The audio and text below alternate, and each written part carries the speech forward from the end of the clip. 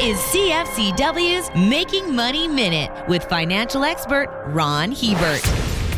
The battery-powered electric vehicle that has seen the highest level of consumer adoption is not the car, but rather the lowly bicycle. Last year in the U.S., there were 600,000 electric cars sold versus 800,000 electric bikes. Globally, the take-up rate for electric bicycles is staggering. 3 million are sold each year in Europe and 35 million in Asia. The electric revolution is taking place in the bike market because of the price point. When electric car manufacturers are able to profitably build an e-car affordable by the mass market, their adoption rate will take off as well. For more information, listen to our Making Money show hosted by Ron Hebert and Gord Whitehead at letsmakemoney.ca or cfcw.com.